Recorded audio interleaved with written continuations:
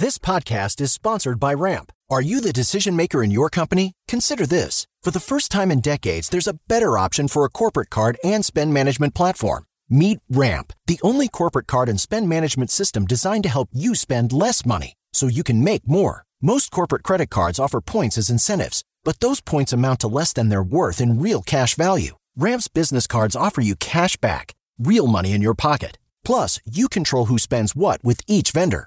And Ramp's software collects and verifies receipts automatically, which means you'll stop wasteful spending and close your books in hours instead of days. Businesses that use Ramp add up to 5% to their bottom line the first year.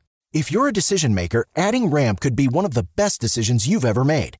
And now get $250 when you join Ramp for free. Just go to ramp.com/easy. Ramp.com/easy. RAMP.com/easy. Cards issued by Sutton Bank and Celtic Bank, members FDIC. Terms and conditions apply. What's up? You're listening to 5 Tip Friday. There's a book that's been going around and has been gaining so much popularity called The Psychology of Money. And I think it's a really good one. This is by Morgan Housel. And I think this is such a good book because it's more about the behavior side of personal finance, which, as you know, I'm such a big fan of. I think behavior trumps math every single time. And so I wanted to share with you 5 takeaways that I personally got from this book and see if, I don't know, if you've read it, I'd love to hear what your takeaways were, but hopefully this will trigger something in you and make you want to read the book.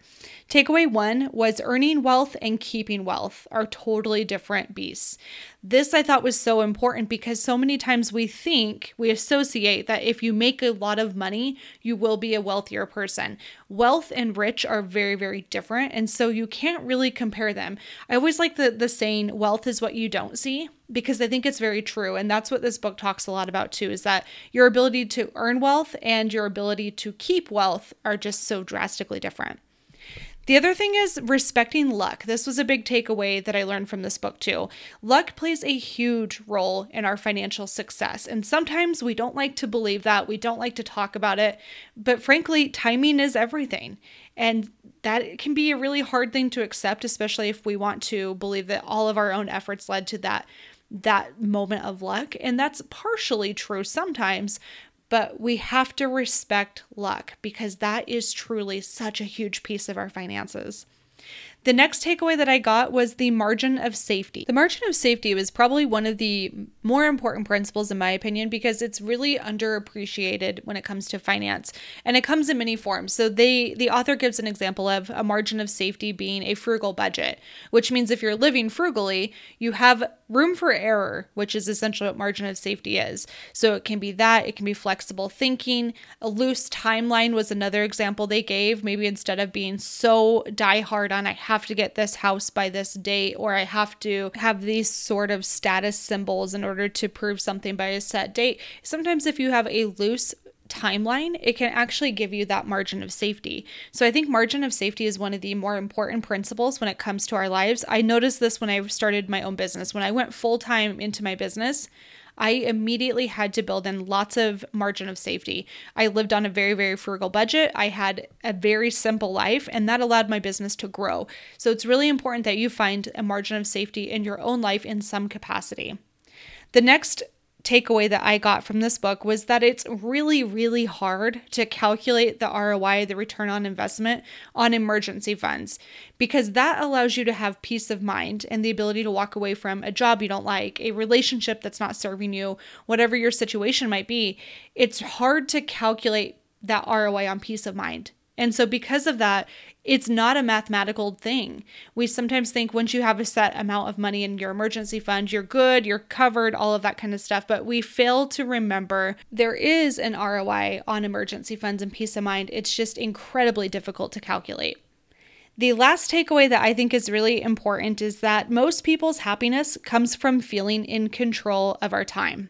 We sometimes leave great jobs with very fulfilling work if we don't feel in control of the way our time is spent.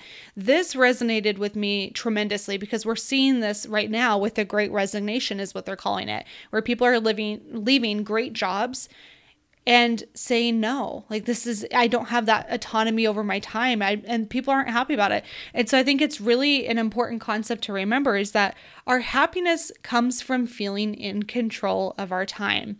So anything you can do in your financial life to take control of your time, to buy back time, so to speak, that is so critical. That's why we start to invest as much money as possible. That's why we have an entire community of financial independent retire early, people that want to be financially independent, to have the option to quit working and have control over their time.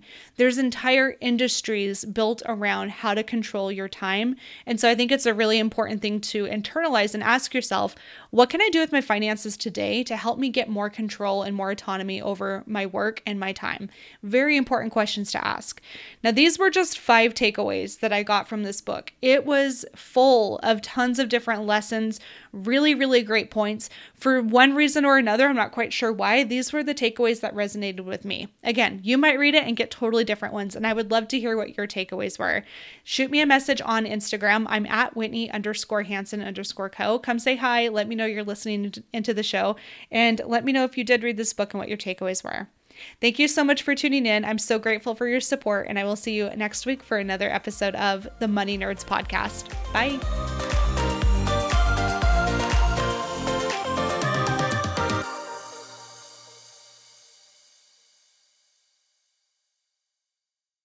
Mother's Day is almost here, and you can get her the most beautiful time-tested gift around, a watch she can wear every day from Movement.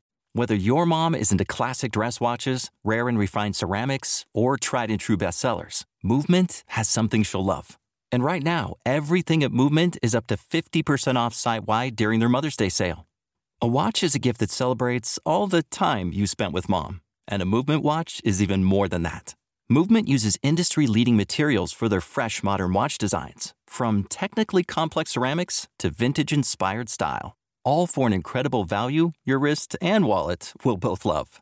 And with one-size-fits-all convenience and fast free shipping and returns, it's a stress-free shopping experience. Save big on the best Mother's Day gift ever with Movement.